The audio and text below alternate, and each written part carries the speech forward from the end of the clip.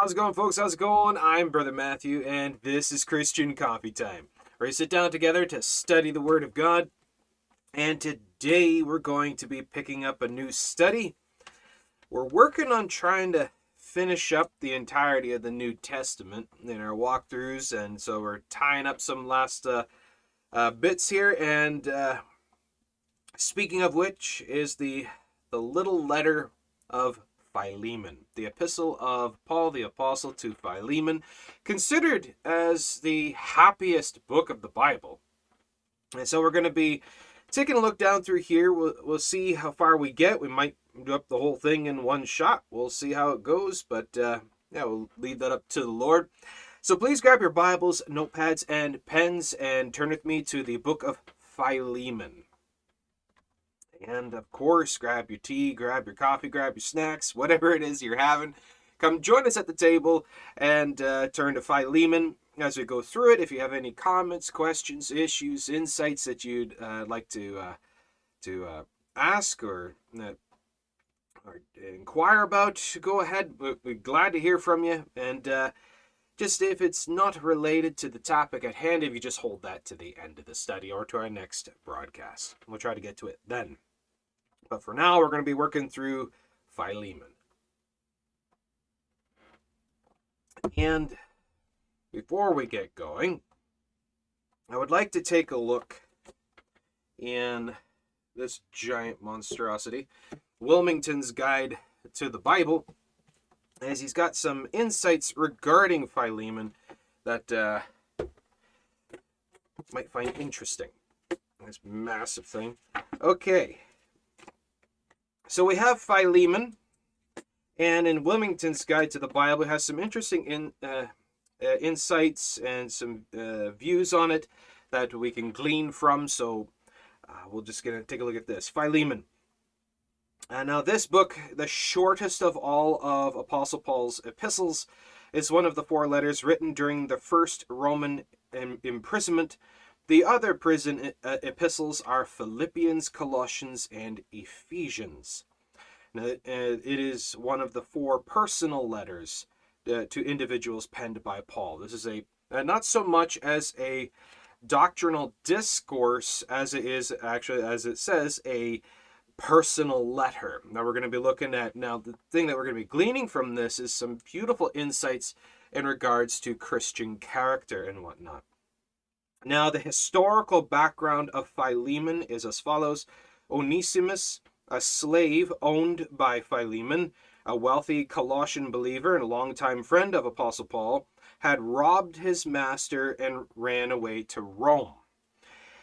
In a wonderful way, Onesimus's path crossed that of Paul, resulting in his glorious conversion to Christ. And upon hearing his testimony, Paul determined to send him back to Philemon. To prepare the way for what could be a very tense meeting, Paul pens this beautiful letter to Philemon as a masterpiece of Christian tact and ethics. This epistle demonstrates that our letter writing can be a ministry for God if we allow it to be so. Some who find it difficult to speak for God may well write for him. So really, you could think about this. A lot of people say, well, I don't know how to talk to people. I'm not a public speaker or whatever. Can you write? Can you write? Write letters, emails, even texts, whatever. Different ways to reach out to people, even across social media. The thing is, if it's a means in the name of the Lord to reach other people about the truth of Christ, the Lord will use that. He'll bless that. So give it to the Lord. Now, the basis of this appeal, Philemon is asked to forgive and restore Onesimus for the sake of 3 individuals. For Onesimus' sake, the former dishonest slave had already learned so much in Rome and had proven to be such a help to the apostle, but his spiritual responsibility would demand that he now return and submit himself to Philemon. If he refused to do this, God's blessing upon him would be limited. For Philemon's sake, the name Onesimus means profitable. However, until his conversion, any resemblance between the name and his actions was purely accidental. But now Christ has made all things new. Therefore, if for no other reason, and indeed there were other good reasons, Philemon should restore Onesimus so that he might prove by his actions the meaning of his name. And thirdly, for Paul's sake. One of the most beautiful examples of imputation is found in the following words: "If thou count me therefore a partner, receive him as myself. If he had wronged thee or oweth thee anything, put that on my account." So some beautiful views here and some things to consider this as we dive into this passage.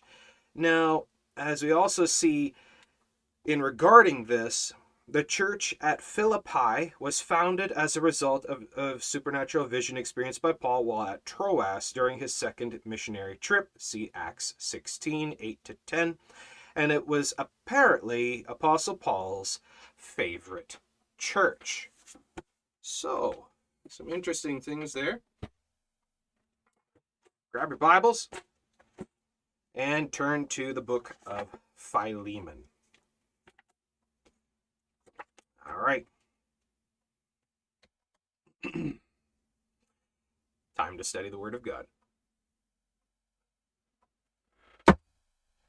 Okay. Book of Philemon, the epistle of Paul the Apostle to Philemon, verse 1. Paul, a prisoner of Jesus Christ.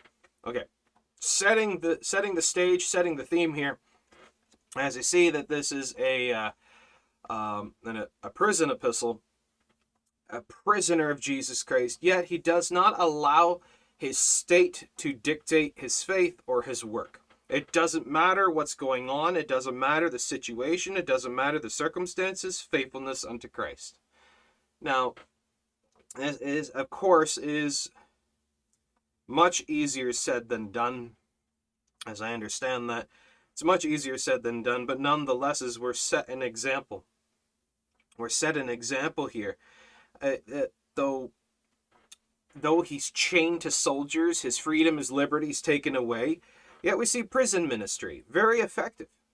Tons of people get saved, changed, lives completely altered from even the darkest circumstances of being a prisoner. But we see Apostle Paul, empowered by the Lord Jesus Christ. It doesn't matter how many chains they had on him, how many floors deep in the earth in the dungeon he was. It wouldn't matter. The Lord is able to work. The Lord is able to use him.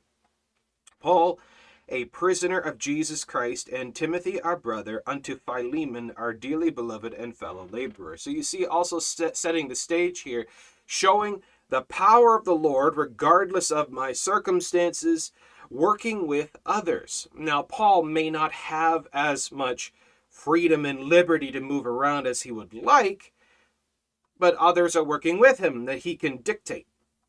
He can ask, he can tell, he can teach. There's so much that he can do. Even though you're not able to so much as move around, there's still so much that you can do. Like, for example, I'm in my little 2-bedroom apartment here, and from this camera, we're able to reach the world with the gospel. So there are ways around everything. It doesn't matter where you are, what you are, what circumstance, God is able to make a way. So just leave it to him. He'll bring the help. He'll bring the means. He'll bring the ability.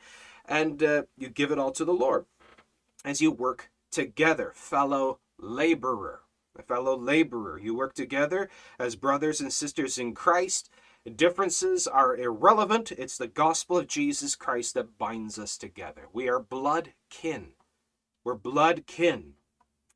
So we see here Paul, a prisoner of Jesus Christ, and Timothy, our brother, unto Philemon, our dearly beloved and fellow laborer, and to our beloved Apphia and Archippus, our fellow soldier, and to the church in thy house. Now, here's something else to consider. You may not be one of those massive mega churches. You got a couple hundred people in the congregation, and you got means and ability just pouring out the windows. You'd be just this tiny little church, just a couple people gathering at someone's house. Now, church is not the building, church is the people, of course, but as we see, forsake not the assembling of yourselves together, as the manner of some is, but more and the more as you see the day approaching. Whether 2 or 3 be gathered together, there am I in the midst of them. 2 people gathering together. worshiping the Lord Jesus Christ and singing his praises is having church. How beautiful is that? It doesn't matter where you are, out in the field, in the woods, at sea, on an island, in the desert, or in a little apartment in a metropolis or in the backcountry town. It doesn't matter where you are, what your situation is. The Lord is able to work. Though you're against the sea, he can part it. He can bring water from the rock in the wilderness. He can make a way. Now, this is the theme that we're seeing here. Is God makes a way. God makes a way. As Paul is arrested and imprisoned, God brings people to him so that he can still be beneficial. He can still work. And to our beloved Apphia and Archippus, our fellow soldier, and to the church in thy house, grace to you and peace from God our Father and the Lord Jesus Christ. And setting it up with the header of grace. It's by God's grace that, praise the Lord, it's not based upon my inabilities or any of these kinds of things. That it doesn't matter who I am, what I am, or what's going on, the Lord is able. And that my flesh, though as evil as it can be, is not able to hinder, is not able to stop it, that the Lord still makes a way by sheer grace. Grace to you and peace. Because in this as well, you can think about it.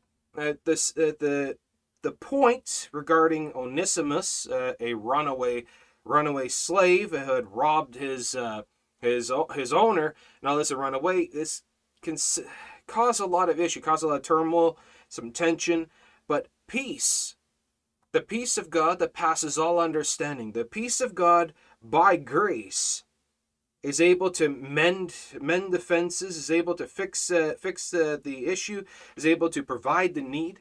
Grace and peace. Grace to you and peace from God our Father and the Lord Jesus Christ. I thank my God, making mention of thee always in my prayers, hearing of thy love and faith, which thou hast toward the Lord Jesus and toward all saints. Now look at this. To thank the Lord for each other. You see, in working together, working with one another, and we're working in ministry and outreach and evangelism, preaching and teaching and all this and worship of the Lord. Are you actually thankful for one another? You can say you are, but there's thankfulness in word, and then there's thankfulness in deed. Thankfulness in deed is where you actually do pour out your heart to the Lord and praise the Lord and thank the Lord for the help. Thank the Lord for the circumstances. To thank the Lord for the chains. To thank the Lord for where you are and the different issues, the different things that we have on. Which reminds me, was it last weekend? We put up some of those testimonies. And the one was of Darlene Rose. The testimony of Darlene Rose. Please make sure you give that one a listen. And the one is she's talking about how she was imprisoned and she was hungry, and the soldiers brought her some food, this bowl of rice, and she started getting really happy because she saw, it looked like that they had put ground coconut on her rice. And then as she's eating it, looks closer, it's not coconut, it's maggots. It's maggots. Now, I don't know about you, I would have a lot of trouble, but starvation will make you look past pretty much everything. And then she started thinking about it, and she gave thanks for that, and she ate it all anyways.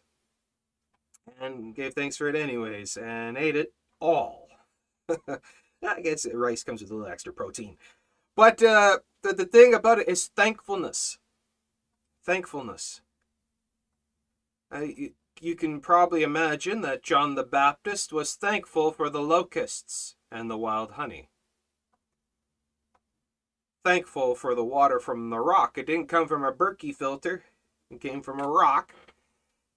Are you thankful for what is given? It's to learn humility, to kill pride, and to praise the Lord anyways for the circumstances, for the situation, no matter what it is. Are you ill? Give thanks for it, because what happens is it causes you to call upon the Lord more. you're dwelling on the Lord more, looking to the Lord for more strength. Is that not something to be thankful for? Are the chains not something that Paul would be thankful for? Because in this, you get to see the hand of God more at work. Because now, since you're not able to do so much, now God is the one doing more. You get to see more of the hand of the Lord at work. Think about this. What is thankfulness? Being thankful. And also being thankful for the help you can get. Thankful for each other. That other people see needs and they meet the needs and pick up slack. And so you see true thankfulness. True thankfulness in the family of Christ. I thank my God, making mention of thee always in my prayers, praying for one another, bearing one another's burdens, thankful for one another, helping one another, interceding for one another. Making mention of thee always in my prayers, hearing of thy love and faith. And so we see a constant communication, hearing of thy love and faith. So you're being informed of one another. You're keeping tabs with one another. And so you are always aware what's going on. Is there a need? You know what to pray for. Is there trouble? You know how to help. Is there something going on? You know what to do. Back and forth, back and forth. A true family. A true family. Praying for one another, helping one another, thanking one another, strengthening one another, leaning upon one another. As we're not an army of one. We all have a part to play in all of our work. We're not an island unto ourselves. No man is an island unto himself, as the saying goes. Making mention of thee always in my prayers, hearing of thy love and faith, which thou hast toward the Lord Jesus and toward all saints. Now, we're seeing a little bit of insight here as well into Philemon. As Apostle Paul is not one that as you see when you study through his writings through the New Testament, Apostle Paul is not an individual that minces words.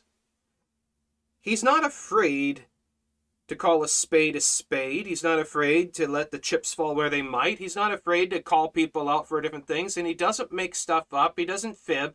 He doesn't exaggerate. And so the very fact that we see the character of the Apostle Paul through his writings, we can then deduce that what he says here is absolute truth. Also, the fact that he's inspired by the Spirit of God and that the Holy Ghost is speaking through him. Now, going back to Philemon here, as we see, I thank my God, making mention of thee always in my prayers, hearing of thy love and faith. So we see Philemon is a man of great faith in Christ, great faith in the Lord, and has, as you see, of thy love and faith, great love of the Lord and great love of the faith, which thou hast also, not just of the faith of Christ, which thou also hast toward the Lord Jesus and toward all saints. And towards all saints. So he's an individual. Philemon is an individual who his character is sincere and zealous of the born-again Christian faith of the Lord Jesus Christ and the church, the saints.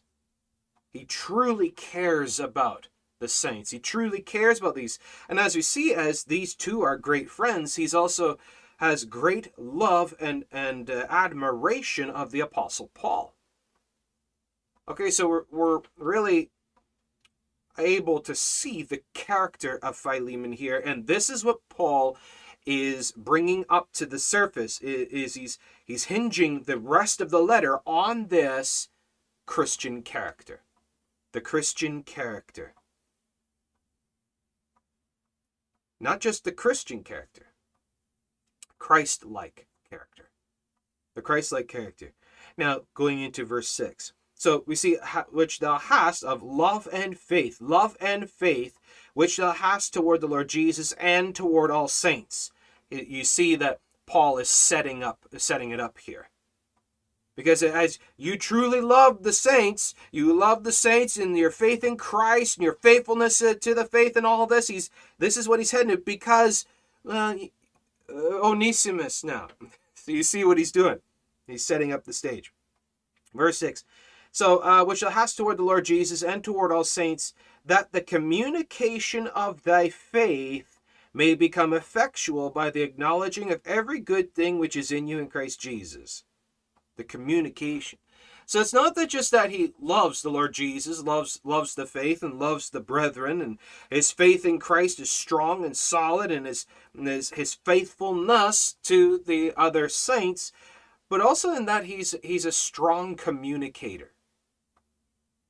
He's a strong communicator. He doesn't really keep things to himself much. That he's very open about this, like the Apostle Paul. So who would have trained Philemon?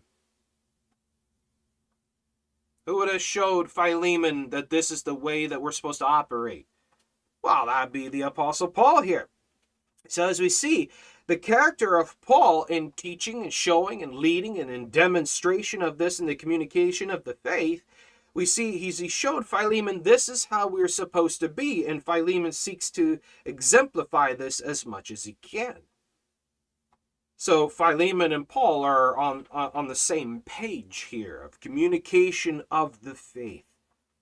So in everything that you do, and all your speech salted with grace, and your love and faithfulness to the brethren, and your love and faithfulness unto Christ in all things, that the communication of thy faith may become effectual, able to be of strong use, effective, may be effective by the acknowledging of every good thing.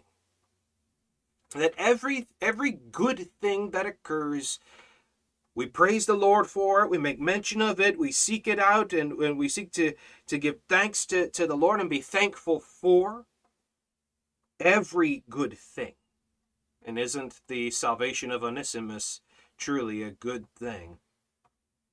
That the communication of thy faith may become effectual by the acknowledging of every good thing which is in you in Christ Jesus.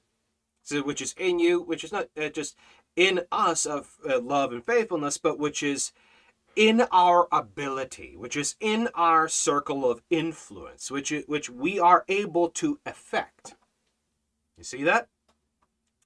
For that the communication of thy faith may become effectual by the acknowledging of every good thing which is in you in Christ Jesus. Because we know that in us,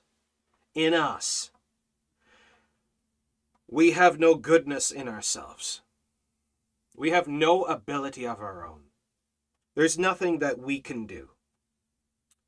For all have fallen away, all have become corrupt. There's none that doeth good, no, not one. All of our righteousnesses are as filthy rags. As we see that we have no goodness, no righteousness in us. No righteousness in us. But we see that all the goodness, all the righteousness that is seen is not ours, but is his. As we see that all righteousness is his, all goodness is his, that we can't take ownership. We cannot claim as our own any good thing that does occur. The only reason that we see goodness in our lives is by the grace of God. It's by the grace of God. Because we are not good. We ourselves are not holy. We have nothing. Everything that we have to give to the Lord and praise the Lord for. And if I may, there's something I wrote this morning I would like to share with you that's just right in this alley. It's called A Devil and Me. This devil haunts me. I will never be free, for it's bound to fight, torment, and bite, regardless of my plea. Nothing is sacred to it, not Bible or church or prayer. In a moment of worship it defiles the mind, for it doesn't care. Tantrums and curses, apathy and lust, hatred and grudges constant, I feel completely lost. In the mirror I see it plainly, nothing can cast it out, for this devil is my sinful flesh, causing my salvation to doubt. Thank you, Lord Jesus, I'm saved by faith through grace, because how could a devil like I earn salvation in your place? Our flesh, as we see by Romans chapter 7, I know that in my flesh dwelleth no good thing. No good thing. And so therefore, as we see that all goodness must be given to the Lord. All goodness comes from him. Every good thing, every great thing comes from the Father of lights, comes from God by his grace. I am nothing. I'm a devil that's become a saint. And it's only by sheer mercy and grace. So when we truly see ourselves in this vein, truly see ourselves in this light, we can then really begin to understand the depth of the power of God unto salvation. And that makes us praise him. And that makes us truly love each other that much more. Because we see where we've come from. And we join together hand in hand, shoulder to shoulder, to praise the Lord Most High for what he's done for us. That he has made us good. He has made us acceptable. He has imputed his righteousness unto us. And so in this understanding, which Paul understood and Philemon understood, how much more should we overlook each other's faults? We should overlook each other's faults, overlook each other's differences, overlook the things that we may even disagree, overlook this and praise the Lord anyways. Praise the Lord anyways. That even if you're a runaway thieving slave, a slave that you robbed your owner and ran away, you broke the law, and you got born again saved. Well, I can't blame you for everything that happened before. I can't blame you for everything that happened before. You were a devil. You were a devil. Now you're a saint. And the Lord has forgiven you for everything. Who do I think I am to hold your past against you? Who do I think I am to hold anything against you? It doesn't matter who or what you were. It doesn't matter what you did. Even if it's the most horrible, heinous, grotesque thing, you were a devil. I can't blame that. Devils do what devils do, but now you're a born-again saint. You're a born-again Christian, birthed into the new life, washed by the blood of the Lord Jesus Christ, and dwelt by the Spirit of the Most High God. I can't hold anything against you. I forgive you for everything. I look at you with a clean slate as the Lord would look at you. I forgive you as the Lord forgave you. I pour grace upon you as the Lord poured grace upon you. This is what Paul is building up and is bringing to the mind of Philemon, so that Paul and Philemon, can rise up and rejoice in the Lord Jesus Christ as they look upon Onesimus. As Onesimus is now one of them. Onesimus is now one of them. A devil become a saint. Look at verse 7. For we have great joy and consolation in thy love, because the bowels, the heart of the saints are refreshed by thee, brother. Let's take a look at something here. Now, some people have trouble trying to understand. What do they mean by the bowels of the saints? What do they mean by bowels of the saints? Well, that's heart, lungs, liver, etc. As the bowels were regarded as the seat of the more violent passions, such as anger and love, but by the Hebrews as the seat of the tender affections, especially kindness, benevolence, compassion, hence our heart, tender mercies. So that's what Paul means by there. That this is where they viewed as these passions came from. This is what that's talking about. Because you could say the passions of the saints are refreshed by thee, brother. It's refreshing. Seeing someone who's so on fire for the Lord in such pure, simple sincerity is so refreshing. I'm telling you, it's so refreshing.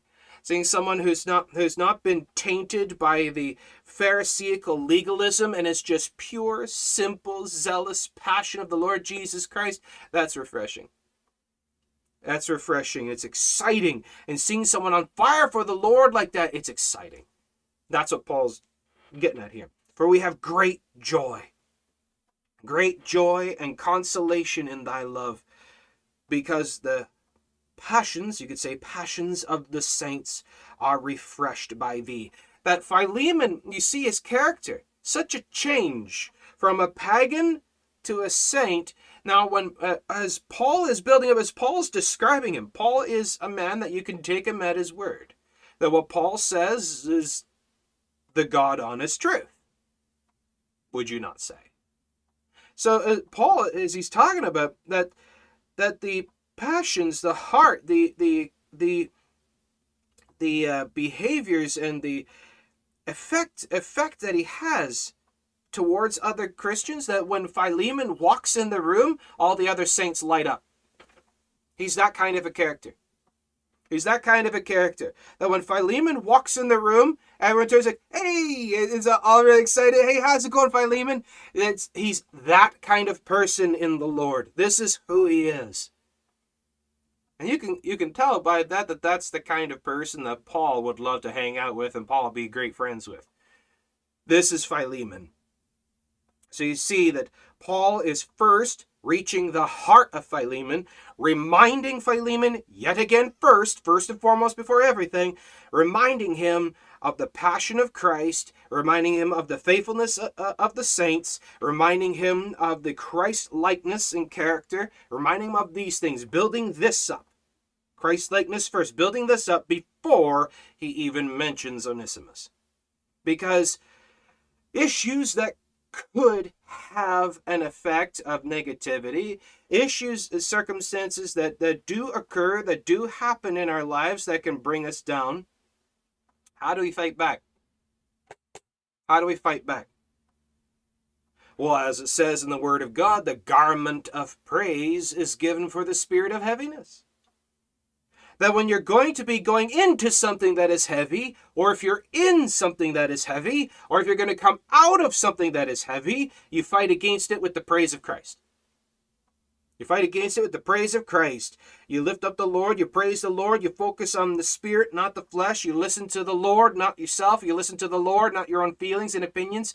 You praise the Lord, and you be thankful to the Lord, regardless what it is. You be thankful to the Lord for even the valleys of the shadow of death.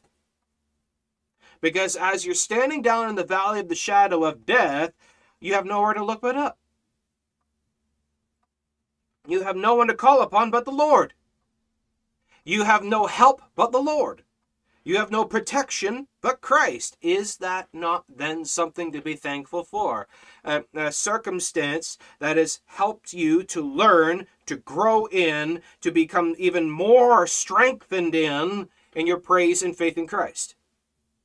That trials and tribulations, hardships and circumstances and negative circumstances are lessons in which that we can learn how to give thanks to the Lord and praise Christ.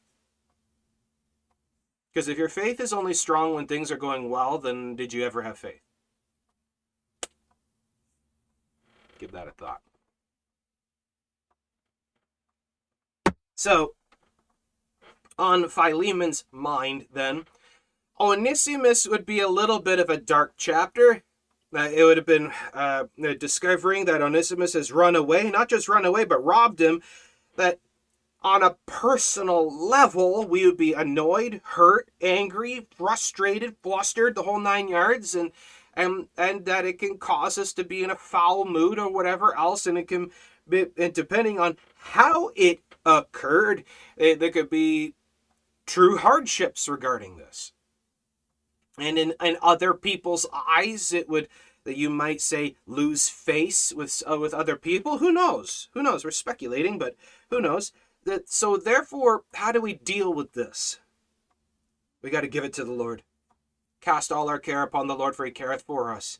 His yoke is easy and his burden is light, and we give it to the Lord, or we come before the Lord in all things, and we give thanks anyways.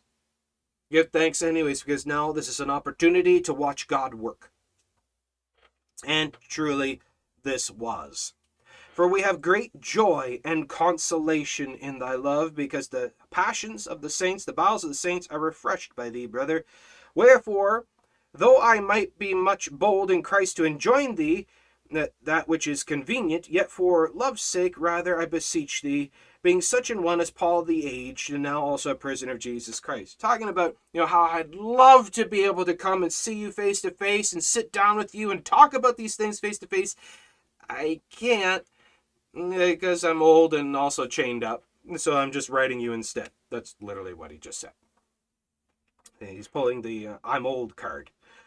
So, yet for love's sake, I rather beseech thee, being such a one as Paul the aged, and now also a prisoner of Jesus Christ. Now, he's striking, now not just on a Christian level, talking from a position of leader of the faith and talking from a stance amongst the brethren, but rather he's now talking to Philemon on a very personal level, as they're true friends. They're true friends, and as he says, I have something that I want to beseech you about. I want to beg of you. Now, who could resist Apostle Paul? Because of Paul, his preaching and his faithfulness, you heard the gospel, you got saved, and he showed you and he taught you the gospel, he taught you the truth of Christ, he started a church in your area of which you are now a member of, and he's been a long time the best friend of you, and all of a sudden Paul's now coming to you in letter and is imploring you, begging of you something. Who would refuse Paul? Imagine if Apostle Paul was your best friend and he wrote you a letter and says, can I please beg something of you? Could you do something for me? Would you say no? Would you resist him? Would you deny him? Like, think about this just for a moment. But nonetheless, Paul asks. And you know when you know someone so well that you know that they won't refuse you, regardless what it would be, regardless what imposition, they would not resist you, they would not deny you. This is the kind of relationship Philemon and Paul had. Wherefore, though I might be much bold in Christ to enjoin thee, which would be convenient, yet for love's sake I'd rather beseech you, being such a one as Paul the aged, and now also a prisoner of Jesus Christ. I beseech you, I beseech thee for my son Onesimus. Now, look at the words. He doesn't say, I beseech you regarding Onesimus. Because of Paul, Philemon, in a sense, spiritually, as the term is, Paul will call him my son in the faith. Because through Paul's preaching, he begat him in this regard, is that he led him to the Lord. So this is just the familial language. This is not like, how Catholics, they say you call every priest your father kind of thing. It's not like that. This is on a familial level, not spiritual. This is familial. Also because of Paul and his age and all of this. So Philemon was led to the Lord by Paul, as well as we see now Onesimus, and he's referring to Onesimus in the same kind of language that he refers to Philemon. I want to ask of you, I want to inquire of you, beg of you regarding my son Onesimus. Now, could you imagine the reaction of Philemon? He sees that he got a letter in the mail, a scroll in the mail, and he opens it up and sees it's from Paul. He's like, oh, it's from Paul. And he's reading down through, and he says, and I beseech you regarding my son Onesimus. That's a name I bet you Philemon never thought he'd ever hear again. What are the odds that in all of the known world,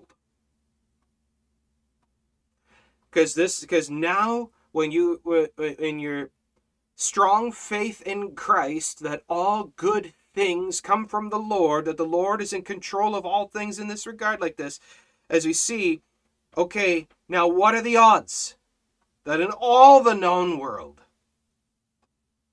that Onesimus just happened to go not just to Rome, but to the very area and location of where Apostle Paul is? Okay?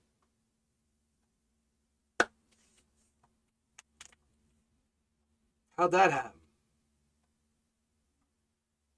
Someone was at work here. Someone was at work.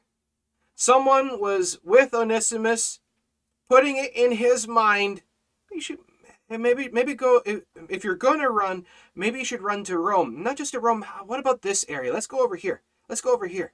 Someone was steering and directing Onesimus, and at the same time steering and directing Paul, so that they would have a divine appointment. A divine appointment. How the Lord worked such a beautiful thing out of this. And Onesimus hears the gospel and gets born again, saved. And not just saved, but now not just saved, led to the Lord by anyone, but Apostle Paul, the individual that Philemon would be most inclined to listen to. Because if it was just any other person, he may not have had as close a relationship, even though brothers or sisters in Christ, may not have had as much of a relationship with them as he did with Paul. So, not just any Christian, but Paul, who has the most influence upon Philemon. You see, the level of impossibility that has occurred. A miracle. An absolute supernatural manipulation to a divine appointment. I beseech you for my son Onesimus, whom I have begotten in my bonds. I am old and chained up, unable to do anything, and Onesimus crossed my path, and I witnessed to him, and he got saved. You see how circumstances and situations are absolutely irrelevant.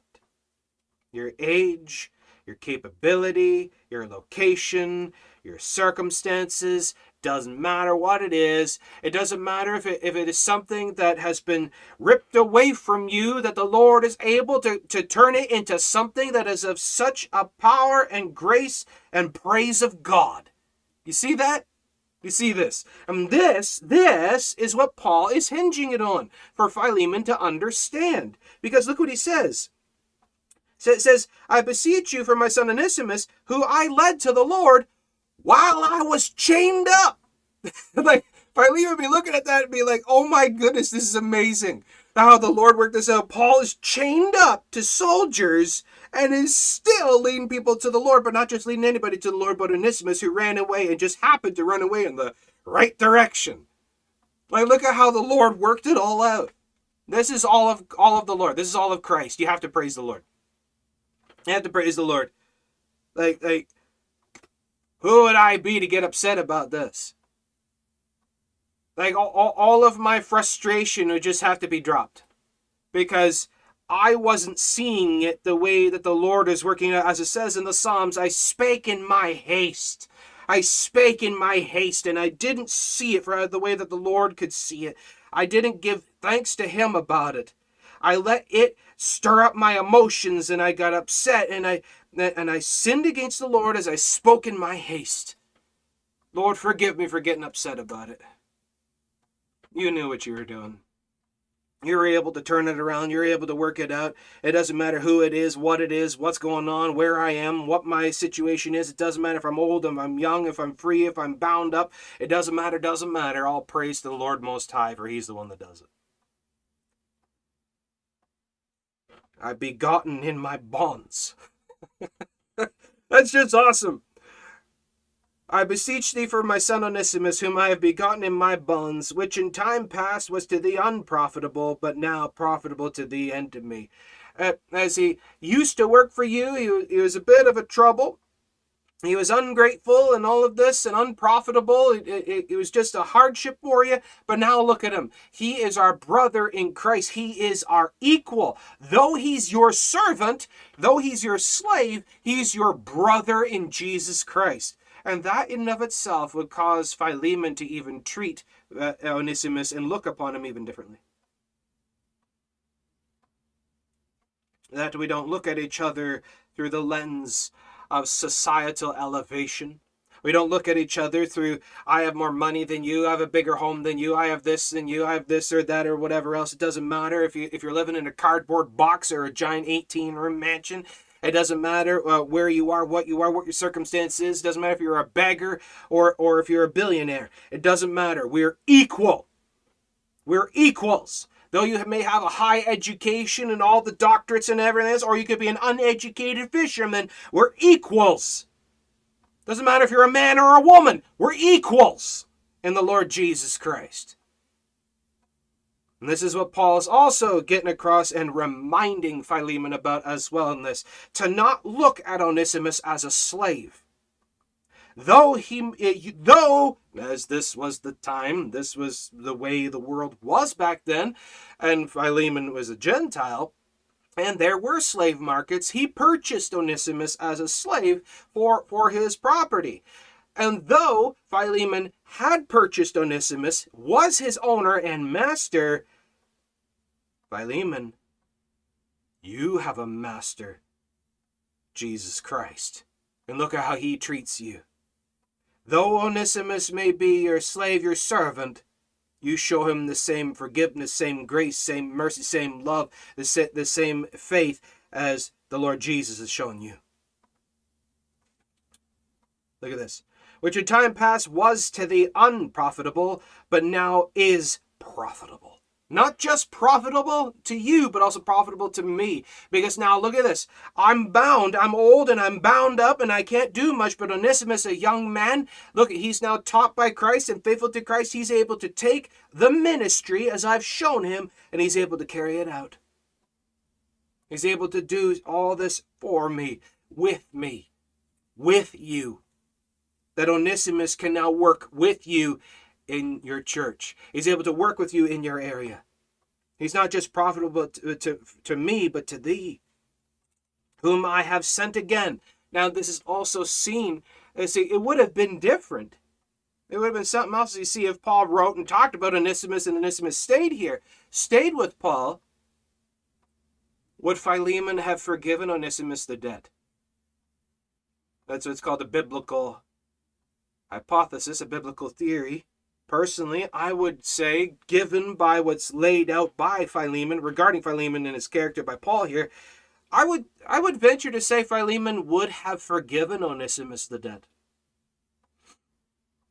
Philemon would have struck Onesimus off the ownership papers and would have given him his freedom. I personally believe that Philemon would have done that. But we see something else here, though. Onesimus of his own volition. Onesimus volunteered to return. Now, Paul would have been showing Onesimus the faithfulness of Christ and the truth of Christ, Christ-like character. And we see Onesimus chose to return, to repay the debt. As he had learned how he had a debt to the Lord Jesus Christ, and Christ forgave him. He had our sins have separated us from God, and we see unto us is given the message of reconciliation, and we see Onesimus is putting into practice this lesson of reconciliation by returning to Philemon, carrying out Christ-likeness, carrying out faithfulness. I beseech thee for my son Onesimus, whom I have begotten in my bonds, which in time past was to thee unprofitable, but now profitable to thee and to me, whom I have sent again. Thou therefore receive him, that is mine own bowels, my own passion. So when you see him, it's like you're seeing me. That Philemon, what I'm asking of you, Philemon, Paul says, Philemon, what I'm asking of you is that you would look at Onesimus and treat him the same way that you would look upon me and treat me. That my passions are in him now. That the love that I have, he now loves. The faith that I have, he now has. To treat each other as equals in honesty and sincerity and faithfulness and the love of Christ. Receive him, that is mine own bowels, my own passion. Whom I would have retained with me. I wanted to keep him with me because there's so much he could have done for me. There's so much that he could have done in helping me and caring for me and carrying out things for me. That he could have worked with me in such power and effectiveness, but I would have retained with me that in thy stead he might have ministered unto me in the bonds of the gospel. But without thy mind would I do nothing. But I'm not going to take him from you, because he was your servant. You are his owner and all this. And so I'm sending him back to you, and you can decide what's done here. But remember Christ. Look at the personal level of communication here between the two of them, and the faithfulness and the honesty, the sincerity. We see the dying to self, the humility. Man, we can learn a lot here. We can learn a lot from these two, from this simple little letter. From this simple little letter. Now, as I said at the beginning, it's not some big doctrinal exposition, but it's just a simple little personal letter from Paul to Philemon. But when we truly go slowly through this and take a look at the character, the outline of character, it makes us shake our heads. Make us shake our heads, How little of a candle I hold up to this flame. Whom I would have retained with me, that in thy stead he might have ministered unto me in the bonds of the gospel. But without thy mind would I do nothing, that thy benefit should not be as it were of necessity, but willingly. And that I didn't just keep him here and then just ask that you bless it, and you would bless out of necessity. As you see, okay, yeah, I really need him, and okay, you can have him. But rather willingly, I want you to see him. I want you to talk to Onesimus. I want you to sit down with him, and I want you to hear it from his mouth, and I want you to see the change in him, and I want you to work with Onesimus now. You're not just his owner. You're his brother in Christ. You're not over him. You now need to learn to work with him and be a willing participant in the plan of God. You see that?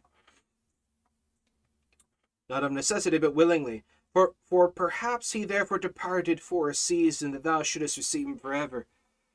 That perhaps, as Paul speculates here, but perhaps, as Onesimus did run away, but perhaps something was drawing him. He needed to go find Christ.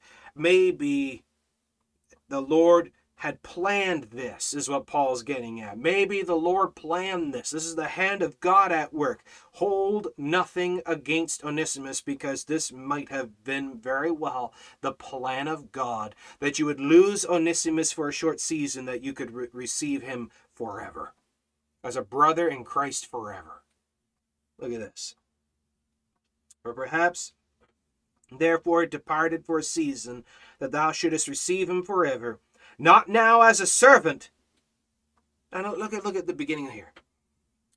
Up earlier, as you see, that Onesimus is seen as a slave. The language changes. Not now as a servant, verse 16, but above a servant, a brother. But a brother. Was a slave when he was in sin. Now he's a servant in Christ. But to me, he's a brother. But to me, he's a brother. It just calls up to mind something else. I did a video a little while ago that caused a lot of contention with some people, because I know there are certain individuals of a certain denominational vein where they love to refer to themselves as slaves to Christ. Of a certain doctrinal persuasion, they call themselves slaves to Christ. That we're all slaves to Christ. No, we're not. No, we're not. We're not slaves. We are servants, but as we see in the scriptures, if you do a study on this, that the Lord says, I call thee not servant, but a son. I call you not servants, but sons. We are children of the Most High God. We're free, not bound. We're free in Christ. Whom the Son hath made free, we are free indeed. We are free in the Lord. We're not slaves. We're not even called servants by God. He doesn't even call us servants. Though we do serve him, though we do act as servants, he doesn't even call us servants. He calls us children. He calls us sons and daughters. We're not slaves of Christ. We're not slaves of God. We're not slaves in the faith. We're servants of the faith, and we're children of the Most High God, and we're brothers and sisters in Christ. We're brothers and sisters in Christ. We should see ourselves properly in this. Not now as a servant. Verse 16, but not now as a servant, but above a servant. But above a servant, a brother, and not just a brother beloved. A brother beloved, specially to me. How much more unto thee, both in the flesh and in the Lord. To look at each other at properly in this view, to see each other for who we truly are. You and I might not know each other from a hole in the ground. But if we are born again, saved in Christ by grace through faith, by belief alone in the Lord God, Jesus Christ alone, saved by the blood, the Spirit, the name of our Lord God, Jesus Christ, but born again, saved, we are blood kin. You and I are closer in relationship in Christ than you even may be in physical relationship connection with your family, friends, and relatives. You and I, in the Lord, are closer in relationship than even you are with your parents. We are blood kin, blood related, blood relatives by the blood of the Lord Jesus Christ. We are brothers and sisters beloved, beloved of God. Especially to me, but how much more unto thee? Because now look at the effectiveness that Onesimus can now have for you, Philemon. What he can do for you, both in the flesh and in the Lord. How he can serve you now in Christ and in faith. He can now serve you in faith. That Onesimus can now pray for you. Onesimus can now counsel you. Onesimus can now encourage you in the Lord. Look how much more effective he is now for you. How the Lord Jesus Christ can change an individual and even change their effectiveness for work, for relationship, for service, and everything. So therefore, Philemon, therefore, verse 17, if thou count me as therefore a partner, if you see me as a partner in Christ, receive Onesimus as myself. Because we're the same in Christ. Because it's the same power. Because I am just a man, Paul says. I'm just a man. I'm less than an apostle. I'm the least of all the saints. The power that is in me is Jesus Christ and not my own. I am nothing. It's the same as Onesimus. He's nothing.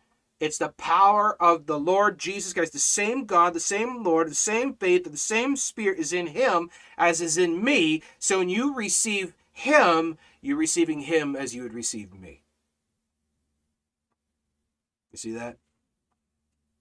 This is also why we should treat every born-again Christian equally in all honesty and sincerity, in faith and love. Because when you're receiving a fellow Christian, you're not receiving the Christian, you're receiving the Lord Jesus Christ.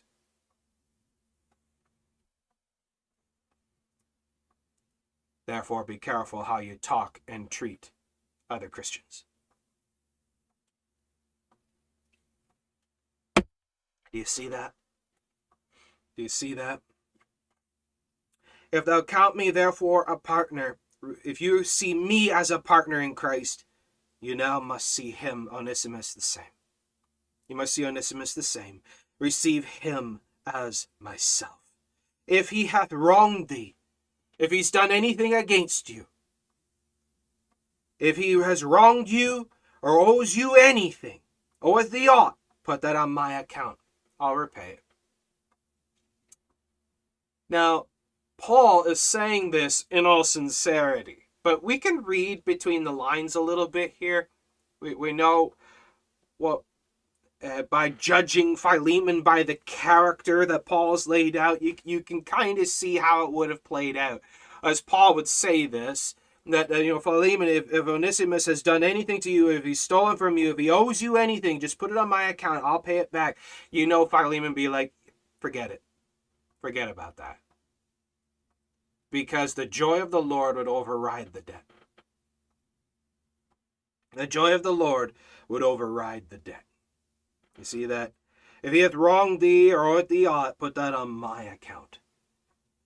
I, Paul, have written it with my own hand. Now, this is special. This is special. Because what we are seeing here is a letter that's written by the very hand, by the very mind of the Apostle Paul. Because generally, much of his writing, certain books, certain letters or whatever, were written by the hand of Paul, but many of them were dictated. And he would have an individual that would be working with him, kind of like Onesimus, where Paul would speak and would dictate, and then the helper would be penning it down, and the Spirit of God would be also working on the scribe there to make sure that it was penned correctly. So not only is the Spirit of God working in Paul, but also with the scribe, that the person is working as the scribe, they would be penning it down. But there'd be a little bit of the character of the scribe that would also be included in the letter. Not just the words of Paul, but also a little bit of the character by the writing, filling it out as Paul says something and he would pen it down. So you'd see a little bit of the character of both. However, with Philemon, you see it's all Paul. And since it's not dictated, this is a hyper-personal letter. So this is something that is so important to Paul, he had to pen it himself. He wasn't going to have someone else write it. He was going to write it himself. So this is actually 100% purely from the very mind of Paul, inspired by the Spirit of the living God. This is incredible. I, Paul, have written it with my own hand. I will repay it. And as Paul says right here, being fully honest, if there is anything, I'll pay it back. And I'm swearing this by my own name, by my own signature. My signature's to it. What I said is the truth, and I will not go back on it.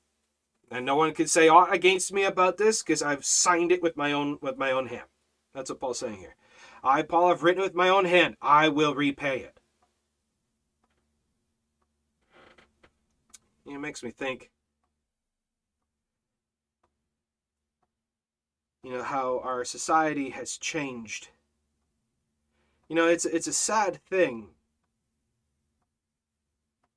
Because there used to be an aspect of society where you could trust people at their word. That if someone said something and they swore, they promised, you could take them at their word. That a handshake is good enough. And that's no longer the case. Everyone is a liar. You can't trust anyone anymore.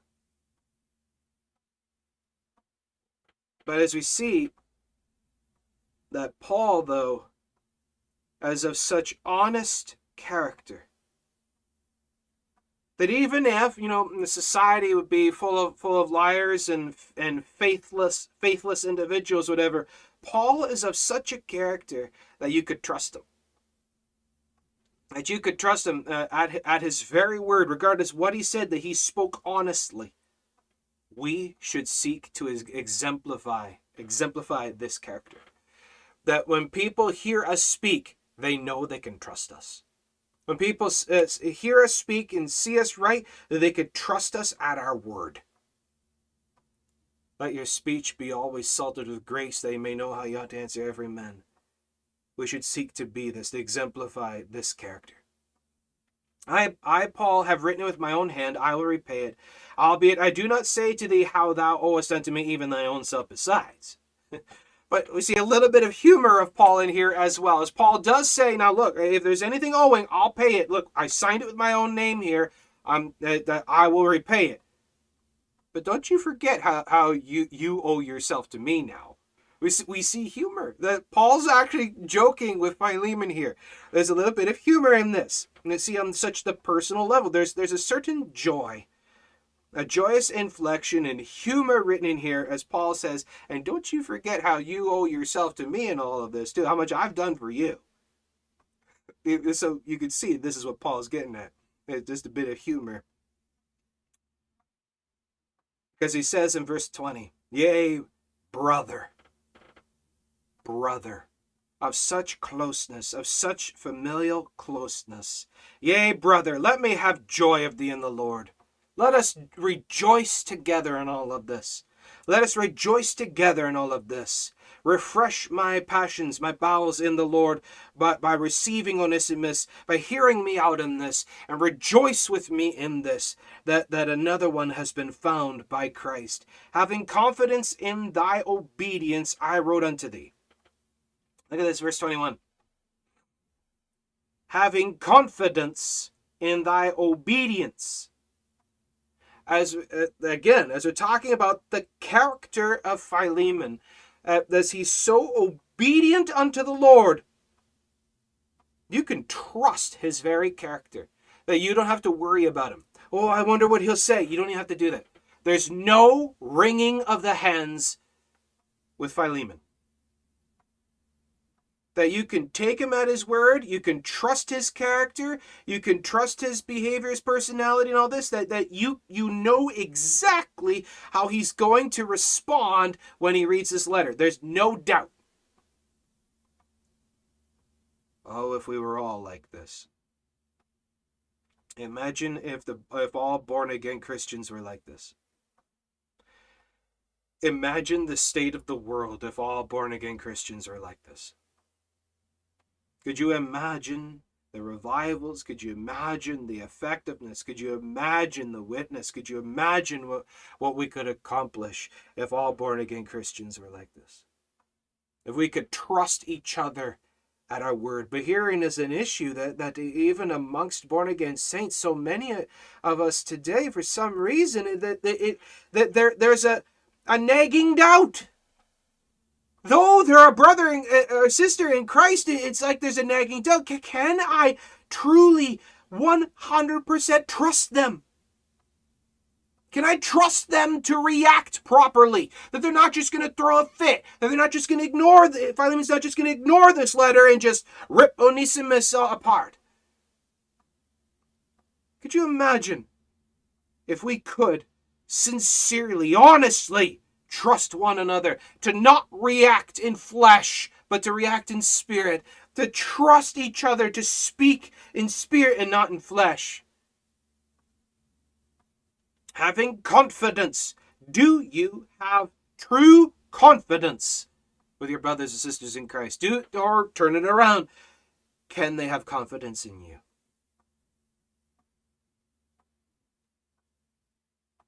Do they have confidence in you? It's one thing to blame others, but you gotta remember there's three fingers pointing back. Every time you point a finger, there's three fingers pointing back. If you're gonna judge others, you must judge yourself by the same standard. Can they trust you?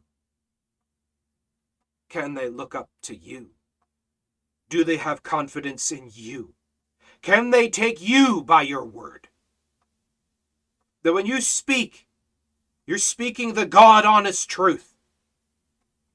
That when you work, you're working in sincerity and honesty.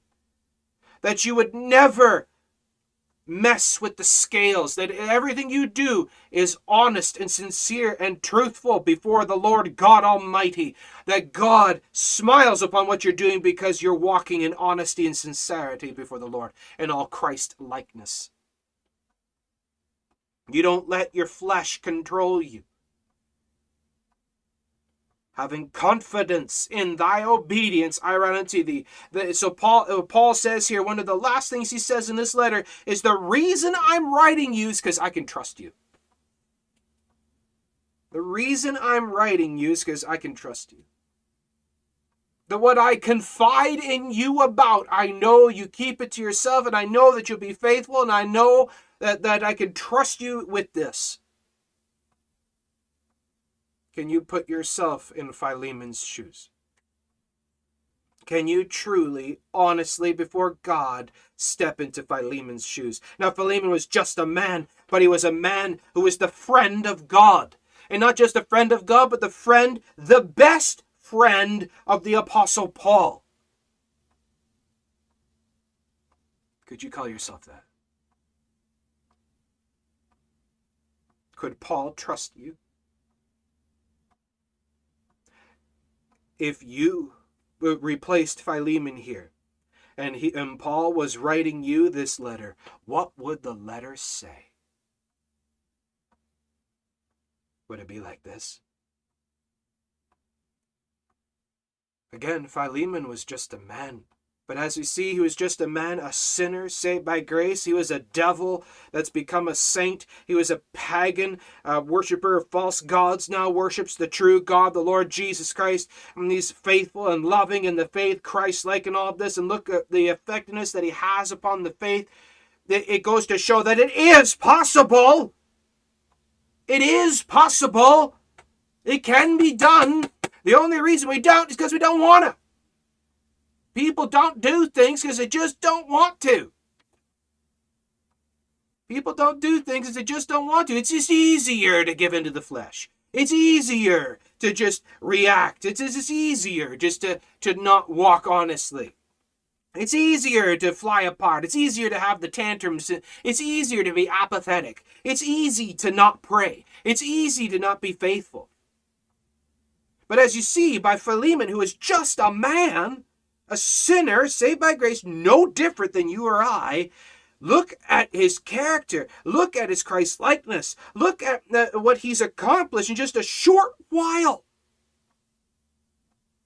You can't say, well, that was just back then. Sin is sin. Mankind is the same. Nobody's different. Philemon was not an apostle. Philemon was not one of the 12 disciples. Philemon was just a businessman who got saved. And he was taught the scriptures. But he chose. He determined in himself he'd be faithful.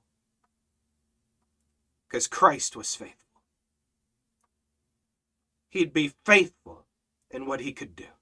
He'd be faithful in whatever his hands found that would find to do, he'd be faithful to the Lord. He would do with all his might before the Lord. He would give it to the Lord. So you can see then, it's a choice. Christ-likeness is a choice. Faithfulness and love in the faith is a choice. Honesty is a choice. Honest character in Christ is a choice. If you cannot say honestly that you could put yourself in the shoes of Philemon, that's because you chose to diminish your character in Christ. You chose of your own free will. But in this, we can turn it around and we can choose to better ourselves. We can choose to be faithful. We can right the wrongs. We can reconcile ourselves to Christ again and walk in faithfulness, in spirit, and in truth and honesty. We can choose to be better if we really want to. We can spend more time with the Lord if we truly wanted to. We make time for everything else that's out there. We need to learn to make time for Christ. We see how he is always faithful to us. Why can't we be faithful? We say, oh, my sin gets in the way. What was Philemon's excuse then? He's no different than you or I. So we see it's a choice. Let us love. Let us be faithful. Let us be honest. Let us be sincere. Let us be dependable, that others can depend upon us, that others can have such confidence in us, and they can trust us with anything. They can trust us with anything. Having confidence in thy obedience, I wrote unto thee, knowing that thou wilt also do more than I say. I know you, Philemon. I know your character. I know you're not just going to be faithful in what I've asked about Onesimus. You're going to go above and beyond. I know what you're like. I know you, Philemon. I know you're going to do that. You're going to do more than what I've even asked.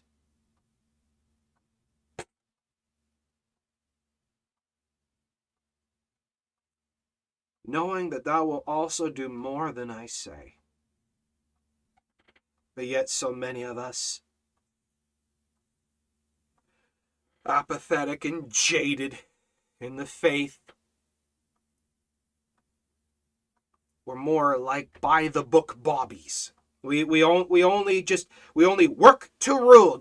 We only do the bare minimum of what's required. And it's like pulling teeth to try to get us to go above and beyond. Whatever happened to excitement in Christ? Look at Philemon. Philemon shames me. And I look at him and what he's done and his character and all this, and it's just, I have so much I can learn from Philemon. And he was not even a disciple, one of the disciples of Christ. He's not an apostle. He's just some unknown man named Philemon who was a businessman who got saved. And look what Paul explains him. What kind of letter would I receive from Paul?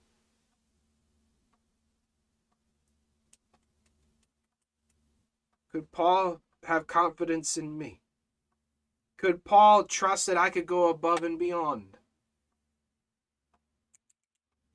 Put yourself in this letter. How can I better myself so that I could be seen as faithful? Not just so that others would see me faithful, but just that because I'm faithful unto Christ. I don't care what other people see me. I don't care if they like me. I don't care if they don't like me. That their appreciation of me is irrelevant. I don't covet their smiles. I don't fear their frowns. I don't care what they think of me. I care what the Lord thinks of me. Am I faithful to Him? Does God have confidence in me? Does Jesus have confidence in me? Can God depend on me to fulfill the work? And not just work to rule, but that I would desire, I'd be willing, I would want to go above and beyond because I love Him. Because I love Him. Knowing that thou wilt also do more than I say. But withal prepare me also a lodging, for I trust that through your prayers I shall be given unto you. That I'm sending this letter on ahead, I am desiring to come and see you. And that the three of us, me, you, Philemon, and Onesimus, can worship Jesus Christ together. The fulfillment of the story. The fulfillment of the story. Could you imagine that? Could you imagine that? Apostle Paul, Philemon, and the slave. Equal in the eyes of God. Such a trio, such a trinity of grace here.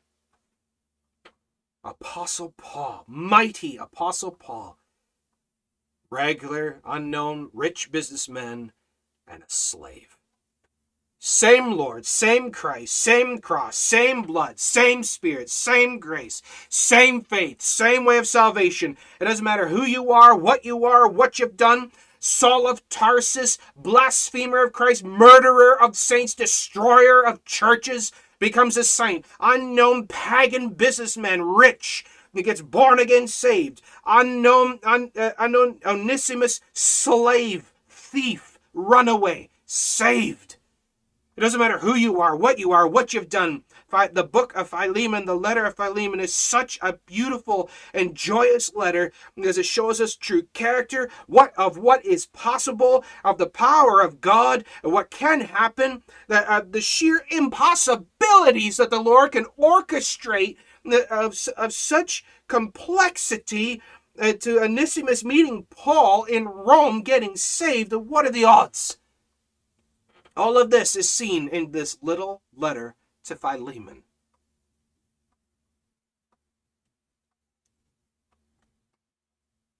But withal prepare me also a lodging, for I trust that through your prayers I shall be given unto you. There salute thee Epaphras, my fellow prisoner in Christ Jesus, Marcus, Aristarchus, Demas, Lucas, my fellow laborers, and the others that are with Philemon, other saints and laborers and fellow soldiers in Christ, born again, saved, just as they were, same grace, same faith, same Lord, of the same power, of the same impossibilities. What are the odds that you got saved? What are the odds that I got saved? This is a letter of miracles. A letter of miracles. A letter of the grace of God. As it ends with verse 25. The grace. The grace. By God's grace. We don't deserve it. We didn't deserve God's impossible complexity of manipulation and divine appointment and how he worked it out, his faithfulness to us while we were devils, while we were enemies of God, and that God still orchestrated and worked, and he fashioned and he molded and he called and he drew and he convicted and he showed and he enlightened the work of God that went into saving us. The faithfulness, because God is not willing that any should perish, and it doesn't matter who or what ye are. All sins will be forgiven. The grace, the grace, the grace of our Lord Jesus Christ be with your spirit. Amen. The end of Philemon.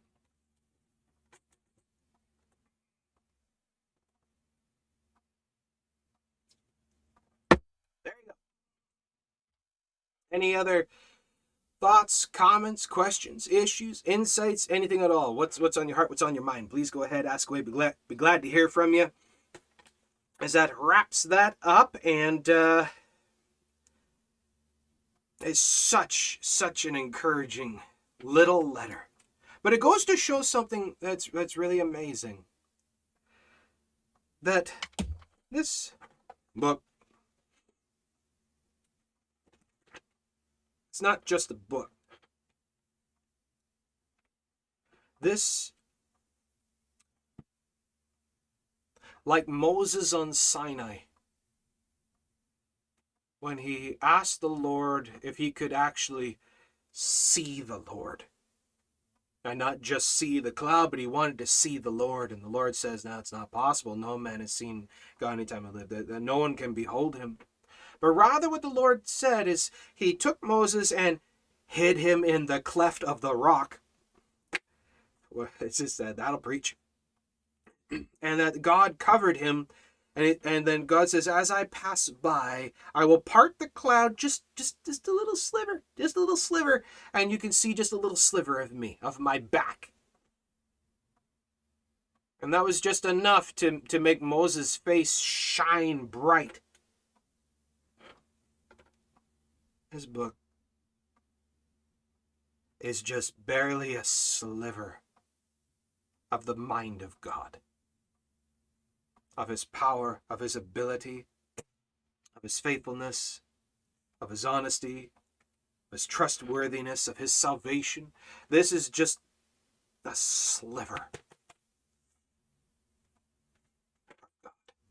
This came from his mind. This came from his heart. This came from him as he inspired others to write about him. In the volume of the book, it's written of me. It's all about him. From Genesis to Revelation, every story, everything, all miracles, all that happened, all the control, all the manipulation, all that's done. It's all about him. It's all about him. And he had this all penned down and preserved so that we might learn the lengths, the extent that the Lord would go just to save you and me. How far the Lord will go in his faithfulness, in his truth, in his ability to help us and to hold us, to save a soul. How far the shepherd will go to find the one that strayed. Look at how far that the Lord went, and then all of the details of all things. We weren't told how long it took from Onesimus, from where he ran away from Philemon, to when he met Paul? We're not told how much time went. Could it have been a day, a few days? Could it have been a week, a month, years? Who knows? It's because time is irrelevant. Time is irrelevant with the Lord. He is faithful and he is able, and it doesn't matter whether you walk or whether you run, the Lord is able. It doesn't matter if you're alive or even dried up dead bones like the prophet in the cave. God is able to use your dry dead bones. It doesn't matter. The Lord is able. The Lord is faithful. He is faithful. So let us be faithful to him. There you go. Just some thoughts. So I hope there's been a help and comfort and encouragement to you. Hope that's given you something to think about. I'll wrap it up there. Okay, going down through the comments, see if I didn't miss anything. Hey, good morning, good morning. How's it going? How's it going? Baking while listening to this God-given morning. Awesome. Okay, going down through. Lindsay says, hi, CCTers, please keep my family in prayer. Our health is suffering, and we would love to make it to church Sunday for our participation in the presentation of the story of the Nativity and Gospel. All right, everybody in here, everybody who sees this, if you could please pray for Lindsay here in the comments, that the Lord would heal her and strengthen her and encourage her and her family, that they would recover swiftly from this illness and whatnot, and be praying for Lindsay. All right, going down through. All right, that wraps that up. And with that, if I could also ask if you folks could be praying for my family as well. There's been a bug going around, and different people are getting sick in our church, and be praying for my dad as well, as he's not well, and for my mom as she's recovering as well. And you could be praying for my wife as she works. She is having a lot of hand and shoulder pain. If you please keep my wife in your prayers as well. As the Lord would raise us up and strengthen us and heal us from all of this. So, all right. See in the comment, Robert says, do you have a video on what it means to pray in the Spirit, as well as what it means to worship God in spirit and in truth? Yes, I have a playlist on some of that.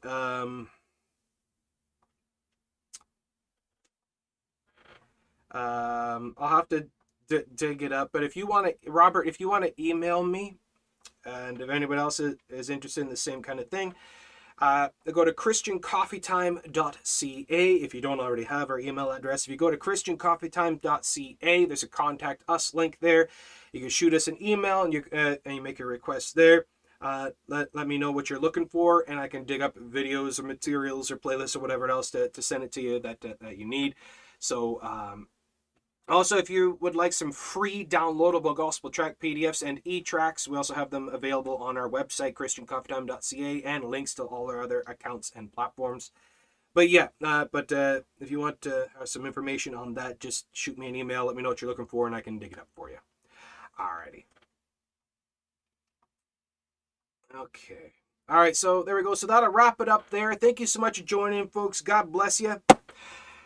So I hope this has been a help and a comfort and encouragement to you, as it was to me, to go through Philemon. Just a simple little letter, but so mighty when you slow down your reading.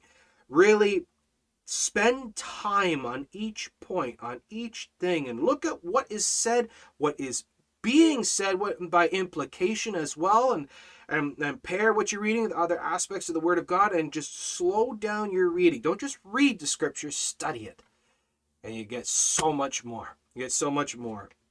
So be led by the Spirit of God through your reading. Slow down.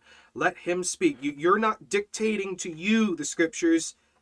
You're sitting at the feet of Jesus, and He's teaching you. Slow down. Take your time. So with that, wrap it up there.